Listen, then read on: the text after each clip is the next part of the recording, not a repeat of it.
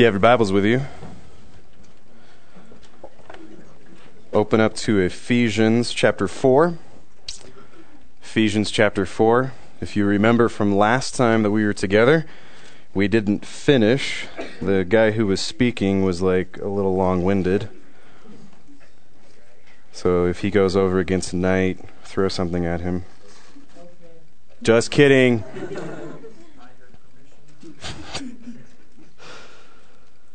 So Ephesians chapter 4, and we'll start in verse 1 and go to verse 3 again, and we'll wrap up kind of where we were at last week. And before we do that, let's go ahead and go before the Lord and ask Him to bless our time. Father in heaven, we thank You so much for this evening. We thank You for the opportunity that You provided for us to spend time together, to fellowship with one another, and to hear from You and Your word. We pray, Father, that You would arrest our attention, that You captivate our hearts and our minds by what You have for us this evening, and that You would conform us in the image of Your Son, Jesus Christ. Help us to be diligent to not sin, and be diligent to follow You, and by doing so, that You would conform us in the image of Your Son, Jesus. And we pray these things for Your sake, and in Jesus' name. Amen. So Ephesians 4, 1 through 3 says, "Therefore I, the prisoner of the Lord, implore you to walk in a manner worthy of the calling with which you have been called, with all humility and gentleness, with patience, showing tolerance for one another in love, being diligent to preserve the unity of the Spirit in the bond of peace." So if you remember, the purpose that we were looking at, that we've been discussing, is the idea that we have a specific responsibility to match our lifestyle with our profession of faith.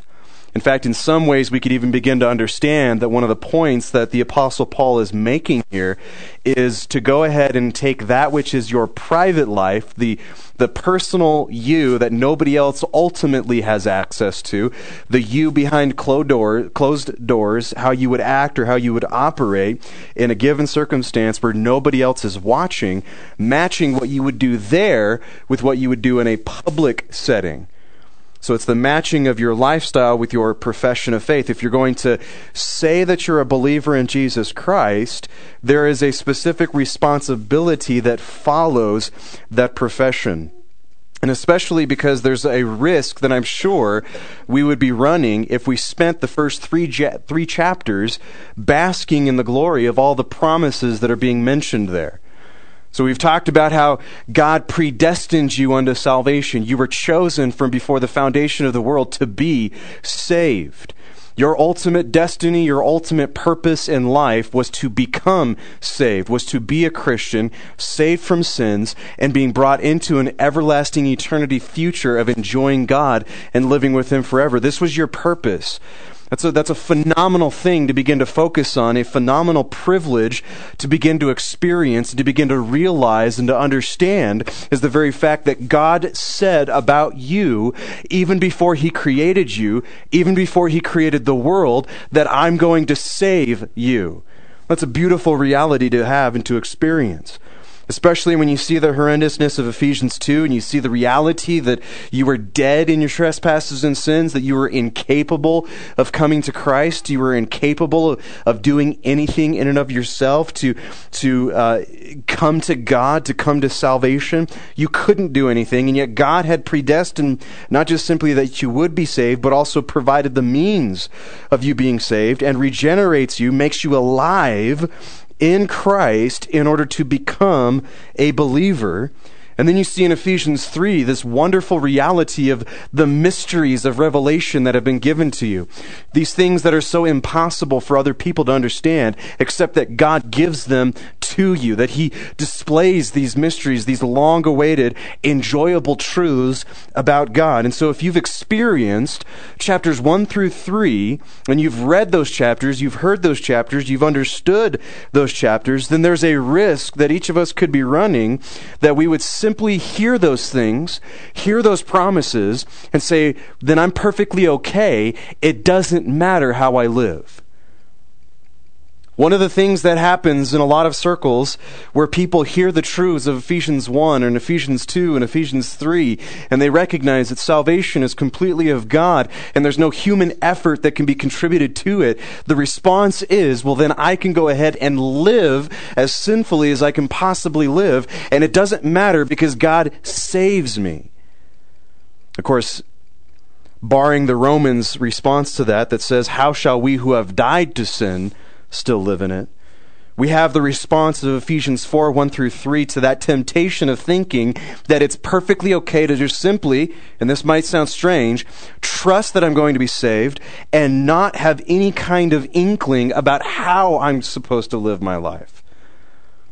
It's perfectly okay to accept the truths and to accept the realities of the doctrines of grace, to say that God has predestined me unto salvation, and then to respond with that and say, it doesn't matter how I live, is going to be responded to here, saying there is a specific responsibility. If Ephesians 1 through 3 is the reality that you experience, then Ephesians 4 through 6 is the lifestyle that you're going to live. You're not just simply predestined unto salvation, you're predestined, as we've even looked at beforehand, to do the works that God has prepared for you to do, to live the life that God has prepared for you to live in. And that's why there's a specific contradiction, there's a certain level of hypocrisy to say that God has predestined me to salvation, which is exactly what you're saying, by saying that you believe, by saying that you're a Christian, and then following that up with a lifestyle that doesn't even look like the life that you've been called to. I implore you to walk in a manner that is worthy of the calling with which you have been called. You have been called to a specific lifestyle. You have been saved unto a specific purpose. And without this kind of lifestyle, then we are hard-pressed to say that the predestination has genuinely taken place, or that the experience of salvation has genuinely taken place. That's the temptation that we could begin to run the risk of falling into. And so we've looked at the different ways, and in fact even given ourselves the assurance that this passage can give, that if I'm doing some of these things, if I'm living in the graces that have been given within verses 1 through 3, if I'm participating within those things, then I can be assured of the genuineness of my salvation. And if these things are absent from my life, it's not that I should go ahead and condemn myself, but it's that I should begin to be encouraged and refreshed, knowing here's a means of living worthy of the calling with which you have been called. It's one of the things that we emphasized last time, that this text is specifically speaking to you. This text is talking to you. This is God saying to you, you've been called, live it. Live the way that you've been called. Do this, experience this, and here are some things, some tools to start putting into place so that way you could begin to experience the reality of a life that is worthy of the calling with which you have been called. And it's enjoyable. This isn't something where it's so demeaning or it's ridiculous or it's pointless or there's no purpose or there's no fruit or there's no benefit or there's no joy. These are things that when they exist within a person's life, they produce one of the highest qualities of life that you could live. If you're not experiencing living a life that is worthy of the calling with which you have been called, you're missing out on the potential of greatness that exists. You're missing out on the joy that could be experienced. Not to say that you'll never experience hardship, but that if you experience a life that is worthy of the calling with which you have been called, then when you experience hardship, you can find the meaning, you can find the purpose, you can find the hope. And that's the hope that we saw in Ephesians 1, the hope of your calling. It's the greatest lifestyle that can be lived. And according to Ephesians 4:1, it is sitting there right in front of us, waiting for us to live it. The only thing that's going to hinder it is going to be your pride. It's going to be your selfishness. It's going to be a selfish desire to please yourself that will hinder you and inhibit you from experiencing this worthwhile lifestyle. And so we looked at several things last time. We looked at the idea that Paul is saying here that in order to be able to walk this lifestyle, there needs to be humbleness, gentleness, patience, and tolerance for one another. There needs to be a degree of lifestyle that would match and follow Isaiah 66, 1 and 2, that when you see the immensity of God, you would experience your creatureliness, your lowliness, your dirt levelness in comparison to God, and you would begin to understand yourself rightly, and that you would be humble. You would experience a life that is putting God and His desires first, putting God and His being first, putting God and His commands first, putting God and His direction first, putting God and what He says about you as more important than what you say about yourself. To be gentle and to exercise patience, to be tolerant of other individuals. In other words, take the individuals within this room and put them as more important than yourself. We understand that tolerance, as we also looked at before, was not the idea, was not the subject of embracing somebody for their own self-estimation. They say that this is who they are, and you're supposed to just simply accept them for what they say that they are, rather than accepting them for who God says that they should be. That's the greatest form of tolerance that can exist. When you patiently endure, when you patiently endure somebody, preaching the gospel to them in hopes of them being conformed into the image of what God says they're supposed to be. That's the idea of tolerance. To endure them lovingly, to endure them with gentleness, with patience, with understanding, but to endure waiting for the opportunity for what is troublesome within their lives to pass by the presence of the gospel, by the presence of the death, burial, and resurrection of Jesus Christ. Pride is a very anti-other attitude. Pride is an anti-God attitude, more specifically. It's an anti-God attitude that resists who God is, what He says, and what He does, and in place of God, puts yourself as the one who gets to determine how things are supposed to be. The opposite of that would be humility. That would be the pro-God attitude, pro-God's people attitude, pro-lost attitude. In other words, those that are lost, you are for them. You desire to help them. You desire to see them come to Christ, because that's the only way that you can truly tolerate somebody, is the hope of them being changed into the image of Jesus Christ. One of these days when you guys get married, if that's indeed within your future, the best way of tolerating a person is to the hope of them becoming more like Christ, not just simply tolerating them and enduring them with no glimpse of the dawn, no glimpse of anything that's better, no glimpse of anything that can be an improvement, but because of the power of the gospel that you're convinced of, you tolerate somebody, waiting for the opportunity for the gospel to transform their life, which means that you don't endure them and be entirely silent about what God says about them. I know a lot of times that people would say, when you get into a situation and you're preaching the gospel to somebody, there comes a point where you're casting pearls before swine and you're giving what is holy to dogs, and so you should stop preaching the gospel. That's not what Matthew 7 is talking about. What Matthew 7 is talking about is don't allow pearls to be given to swine. Don't allow that which is holy to be given to dogs, because they'll trample it and they'll mess it up. And so if you're going to avoid giving that which is holy to dogs, you're going to maintain that which is holy as holy.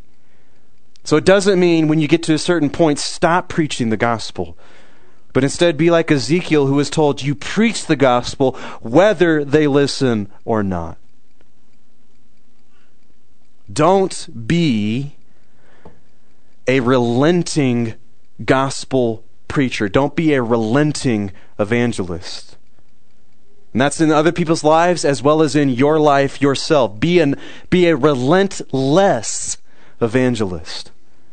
be somebody that is irritating to the lost. Don't be somebody that the lost will say, this is the kind of Christian that we like. They've said their piece, they've said what they believe, and then they've stopped.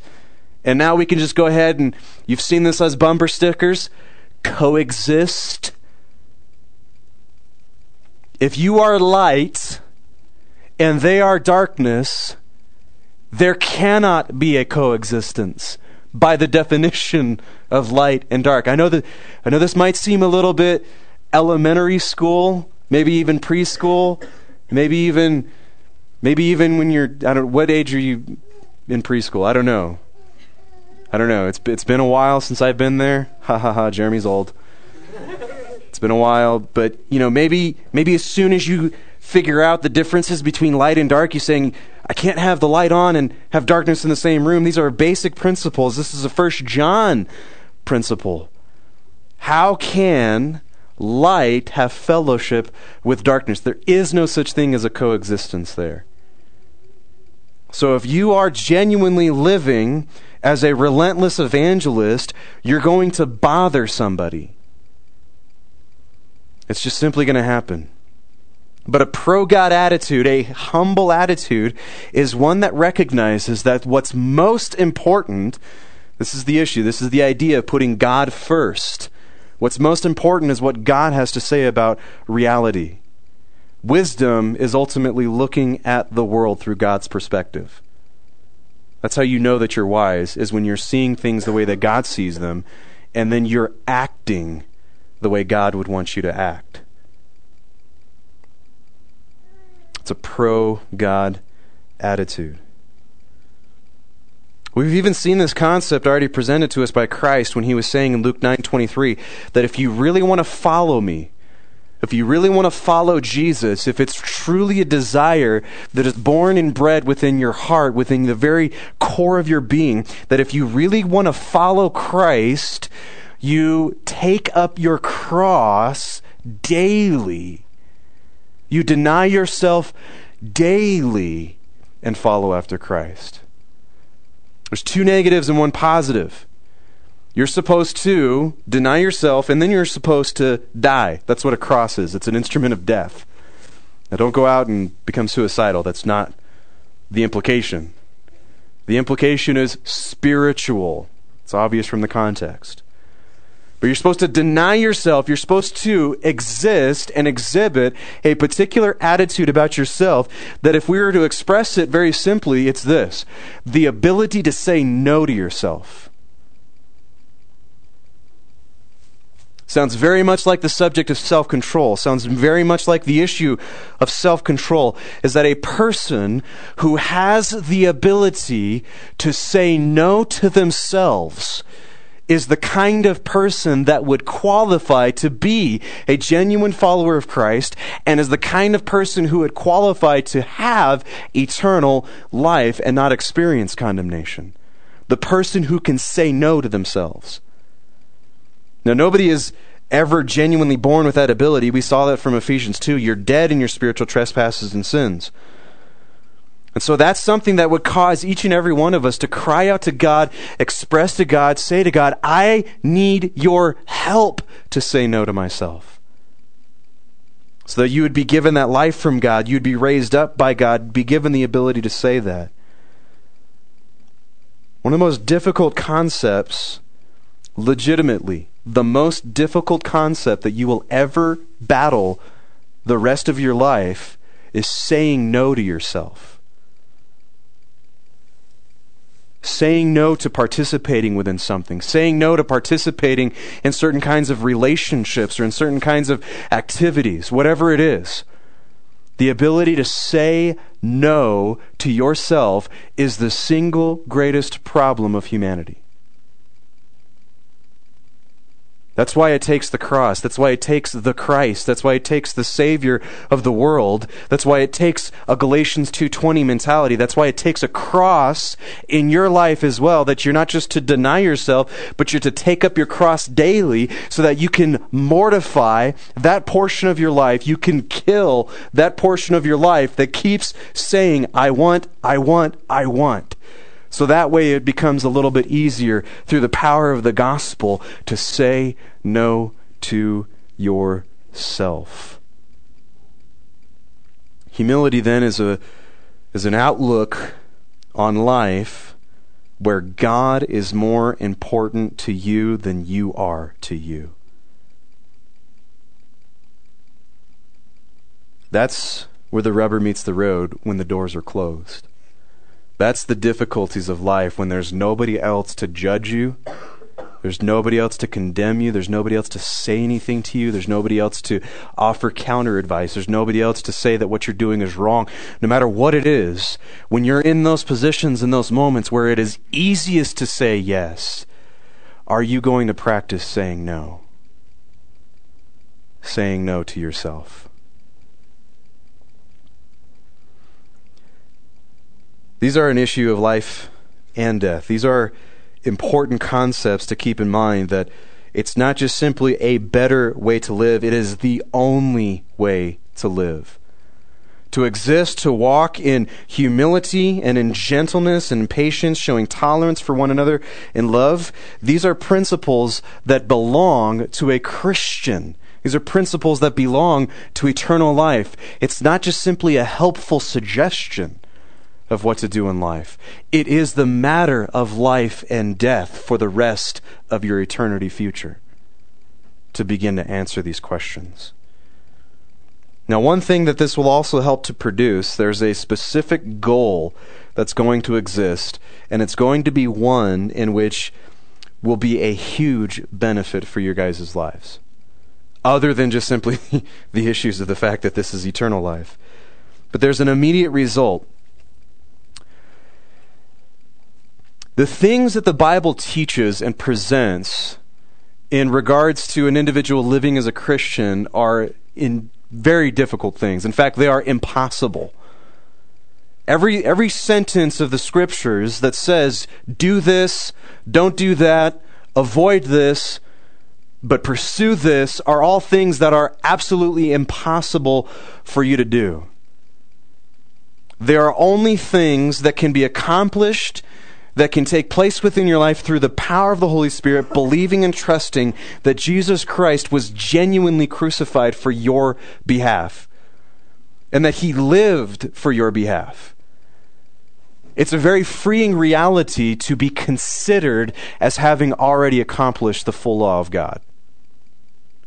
That's what it's like to be justified. That's what it's like to become a Christian, is to be freed up knowing that you're considered, you're counted as having already done these things before God, so that these things are not things that can be held against you. It's a very freeing reality in that respect, so that you trust not upon your own righteousness, but upon the righteousness of Christ as your means to be just before God and as your means to live rightly before God, which naturally follows. If you have the life of Christ, there should be some semblance of His life within your life. If you have the life of Christ, can He be found within your life? Very important principles. But just as no commandment of Scripture is ever intended for you to perform within your own strength, but that you would have God's strength permeating through you in order to be able to perform the task that God has before you, you're also never intended to do that alone in horizontal relationships. You're never intended to be a Christian by yourself apart from other Christians. You're saved into a community of unity. Verse 3, being diligent to preserve the unity of the Spirit in the bond of peace. The idea of peace is a very peculiar concept within Scripture, and I think in a lot of ways it would either mean a ceasefire of your war with God, or it would mean the ability to come to terms and endure rightly situations. Would be kind of two general understandings of peace. It's either your relationship with God, or it's how you're able to understand and come to a point of contentment with things that are going on within your life, things that happen. Those are the issues of peace. I think in some respects the latter definition is probably the understanding here of having a bond, having a unity with the Spirit in the bond of peace, so that way you can join a community of believers. You can be a part of each other's lives that will help you be content with everything that life will throw at you. It will help you get to a point in which you can properly experience, properly understand, and properly come to terms with anything that happens, no matter how grave it is. And I think peace also would carry with it the understanding of contentment in saying no to yourself. One thing that I have often experienced and seen within individuals' lives is the idea of people who continually struggle and stumble with any particular kind of sin over and over and over again. And one thing that will constantly help you be in the clutches and the snares of sin is to reject others. Is to reject other Christians. That's why even in James chapter 5, when it talks about elders coming to visit you when you're sick, and that the implication could even be that you would experience physical ailment because of your sin, because of repetitive sin. That you would even be in a position where you would be physically hindered by the presence of sin within your life, that you would call for the elders, and then it says that they can anoint you with oil. The oil really doesn't do anything, it's just a symbol, and that you would be in a position whereby which you can confess your sins one to another in order that you may be healed. We even see in 1 Corinthians 10 the idea of people that become sick because they participate in the Lord's Supper in an unworthy manner. People that in that day and time in 1 Corinthians 10, they came to the Lord's table, they came to partake of communion, and they were drunk when they were taking it. And it says, for this reason some of you are sick, and actually many of you have already fallen asleep, which is a biblical term for dying. The implications of sin within your life, even within some contexts, is that it is literally ruin, literally misery, and it can even physically affect you. David said in one of the Psalms, he said, while I kept quiet about my sin, my bones wasted away. Somebody who recognizes the effect and the problem of sin within their lives can even get to a point of physical anguish because of the presence of sin. So he said, therefore I will confess my sin to the Lord.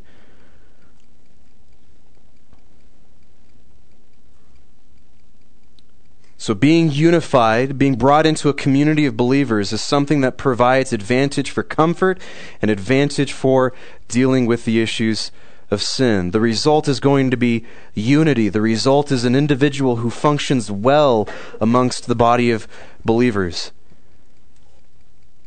Which brings up another point. Have you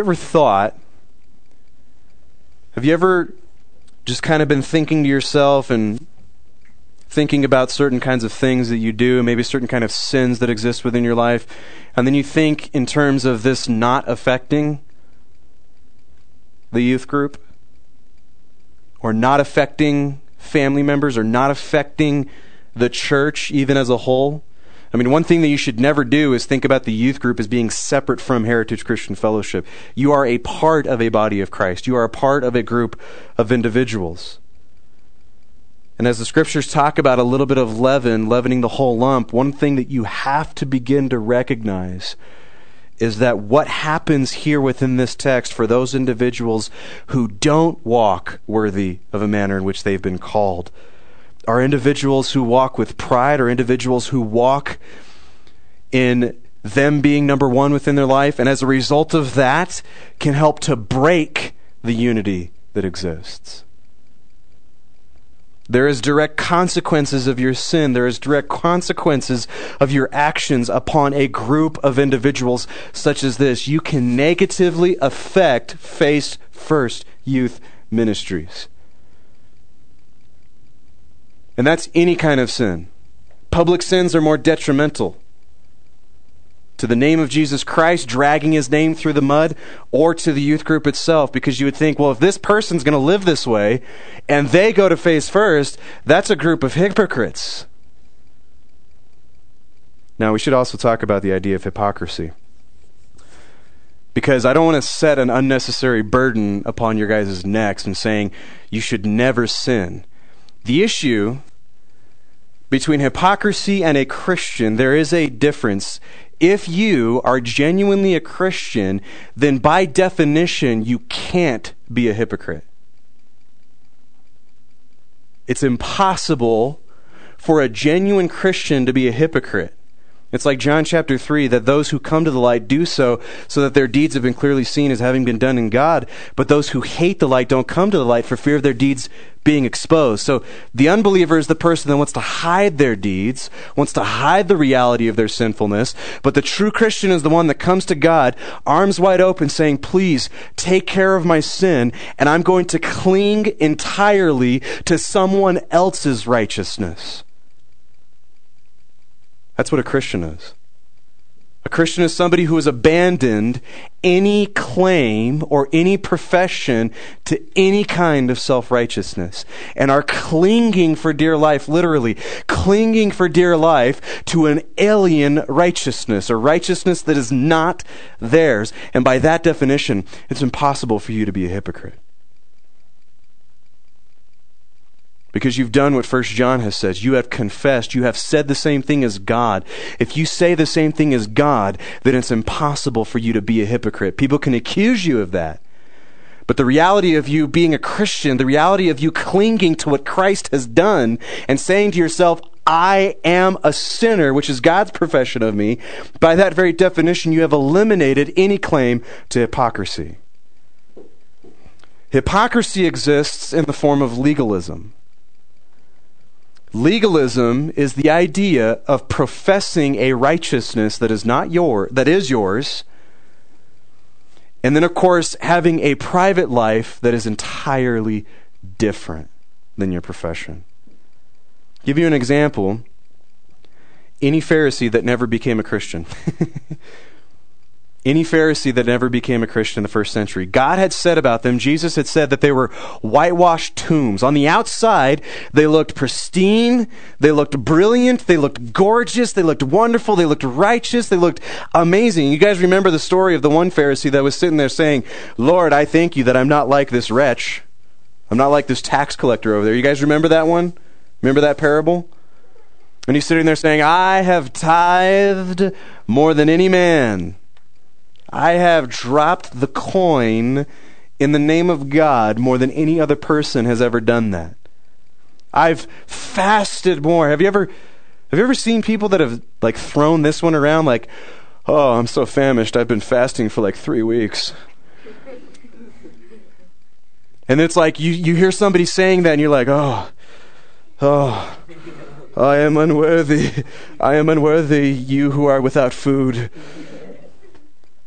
You get that sense of like somebody who, you can pick up on this at any point in time.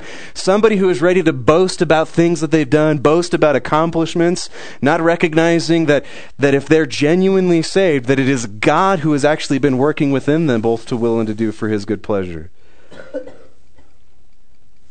That's what it's like. That's how you can begin to recognize hypocrisy. Is if you're not in a position of saying, I can, in and of myself, do nothing good. That's what I love about that song, Amazing Grace.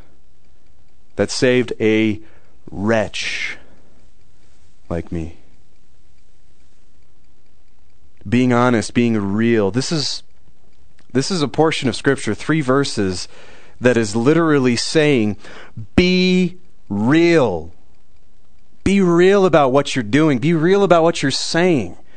If you're a Christian, then there is an element of humility that belongs to your life. You say no to your pleasures. You say no to pornography. You say no to immoral relationships. You say no to drunkenness. You say no to things that God is displeased with. And you are ready to say yes to things that God is pleased with because He's more important than you.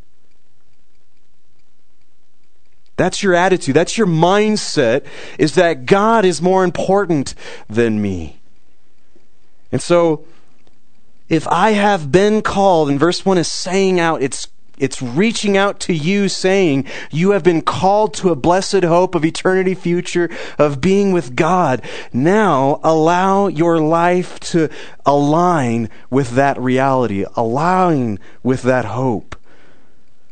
It's such a glorious and beautiful privilege to experience this calling, to be seated as royalty, to be seated at the right hand of Christ, to be seated with Him on the throne, to experience all the spiritual bliss that He has accomplished for you. But there is a lifestyle now that we are intended to go through. Be real about this. And this results in a tight-knit group of people who mingle in such a way as to protect each other from sin and temptation. Do you have somebody else's back within this room? And I don't mean when some gangsters show up and they've got some brass knuckles on. I mean, I would expect every single one of you guys to step in if they were coming for me. Like, even you ladies, you got to step up. I don't want to get knocked in the face with metal. That's hard. Even though in some degree there's some applicational value there, that's a different message. We'll talk about gang fights in another sermon. But specifically, do you have each other's backs that if you know something going on, you would be diligent to not just simply bring your own righteousness. That's where people get hurt. Where you're judging them based upon the standards of righteousness that you set up in their life. That's putting an unnecessary burden upon their neck. That's still legalism. Bringing the gospel to their life to protect them, to have their back, knowing that they struggle with that, knowing with that particular sin. And in fact, even limiting yourself for the purposes of your brother or sister excelling. So that maybe you don't wear particularly revealing clothing because you know, and trust me, it's every dude is attracted to women. It's going to happen. So you might not be wearing particular things because you know it'll cause your brother to stumble. You might not be saying particular things because you know your sister gets offended by that. And of course, there's one element that is specifically present that requires that we get to know each other.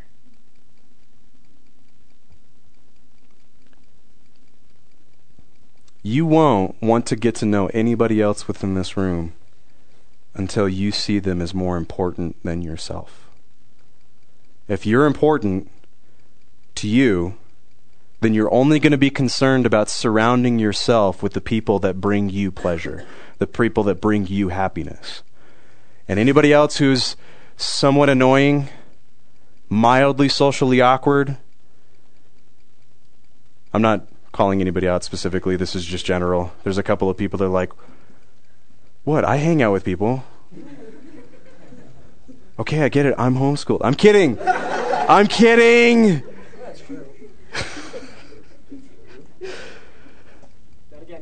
I actually dropped it that time. None of those things, no degree of personality, if it's somewhat awkward, no matter what it is, it's all entirely irrelevant if it's not sin. And really the sin that can happen is the sin within your heart whereby which you are intolerant to somebody else. Or because you're more important than somebody else within this room. And as a result of that, if somebody has any inkling of irritation, then you don't want to be around them. I mean, if there is neither Jew nor Greek, slave nor free, Scythian or barbarian, how many Scythians we got in this room? There's a couple of y'all. There's plenty of barbarians. If those are much larger people groups than public school versus homeschool versus private school versus El Dorado, which is a superior school to any other school that exists. Somebody take the shovel from me. This is what happens when you stray from your notes. such larger people groups than any kind of division we could even think of exists within the church here. There is nothing, no label for you. In fact, it says there's not even male nor female in the idea of salvation. There's no gender, there's no label, there's nothing in response to who you are except Christian, except beloved, except brother in terms of endearment, where you are brother and sister to one another in Christ. The highest degree of relationship under marriage that you guys can have, Christ purchased for you and brought you into a right relationship. There is no dividing lines or barriers or anything anymore. You have the ability to be in each other's lives, except for the fact that sin will alienate you. Sin is what pushes you out. The gospel is what pulls you in, and that by humility. Here's a few questions that I'll leave you guys with.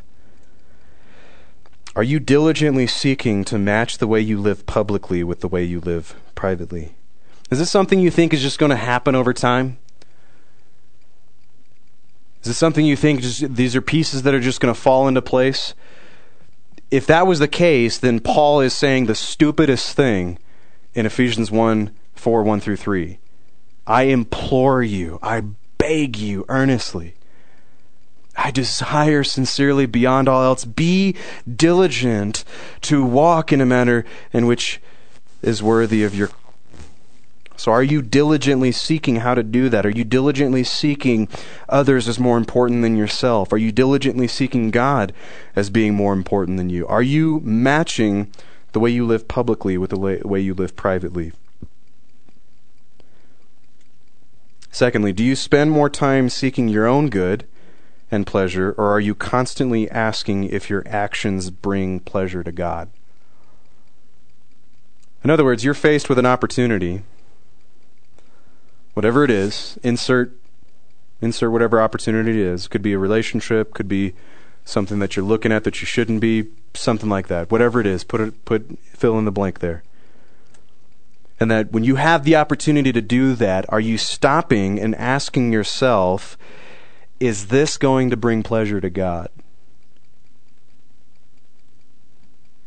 And then, if the answer to that is no, does that prick your conscience, and does that bother you that that's not going to bring pleasure to God?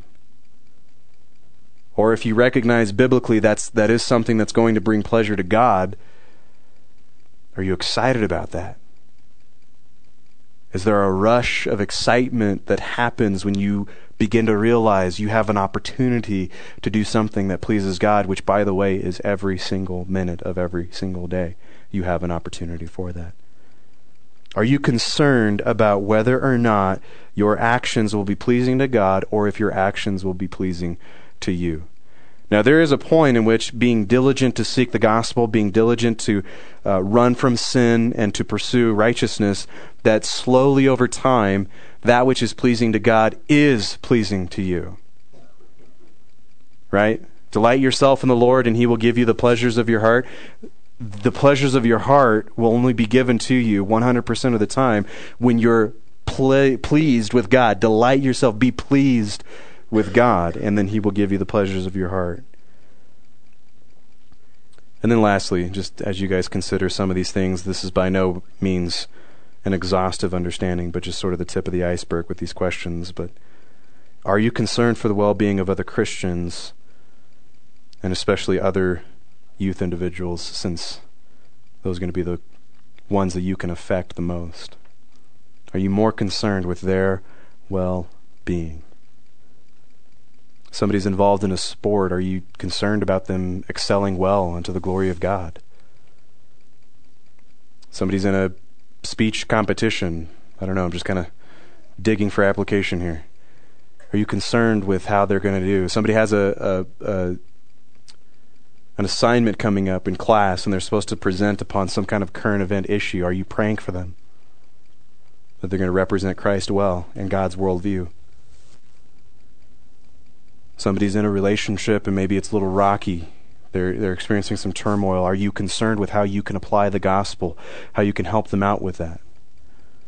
Are you concerned for the well-being of others? Somebody in the youth group is hungry. Their parents have not been able to provide. They've fallen on hard times. Economies collapse. Things happen. Are you concerned for them having their next meal? You have a youth leader going down to Mexico to help brothers and sisters down there. Are you concerned with them having the right kind of materials? I remember going on a missions trip, and there's a family, immediate family and extended family, living in literally a shack smaller than maybe this room, maybe the size of that closet. They had one bathtub, and they couldn't waste the water, so they had to constantly reuse the water over the course of several weeks. Everybody was bathing in it. Does that bother you? Does that prick your conscience? Or what about the fact that there are 6 billion some odd people, granted some of those are probably Christians, in fact a good chunk of those are probably Christians, but that there is a vast majority of individuals who are dead in their trespasses and sins? Does that bother you? There are brothers and sisters who are plagued with sin, and if you're a Christian, you know the gospel, you know the remedy. You're the physician that has the miracle shot, and you're walking around a group of people that are dying and afflicted with sin. Are you a relentless evangelist? Are you concerned with the well-being of others? We're going to have to stop there. Our time is out. Father in heaven, we thank you so much for this day. We thank you for the grace that you have given to us. And Lord God, we thank you for this message. We thank you for what you have said. And Father, whatever that I have said that was not handling your word rightly, I pray that you would burn it away. Like wood and hay and straw that is so useless and so pointless, I pray that you would burn that away, and that the gold that is your word that you have said would remain. I pray for these individuals within this room. I thank you so much for them, Father. They are a huge blessing. And I see the evidences of grace within their life. And so I pray that you would continue to bless them and continue to conform them to the image of your Son, Jesus, for their eternal salvation. We thank you and we praise you. It's in Jesus' name. Amen. All right. Go solve the world's problems.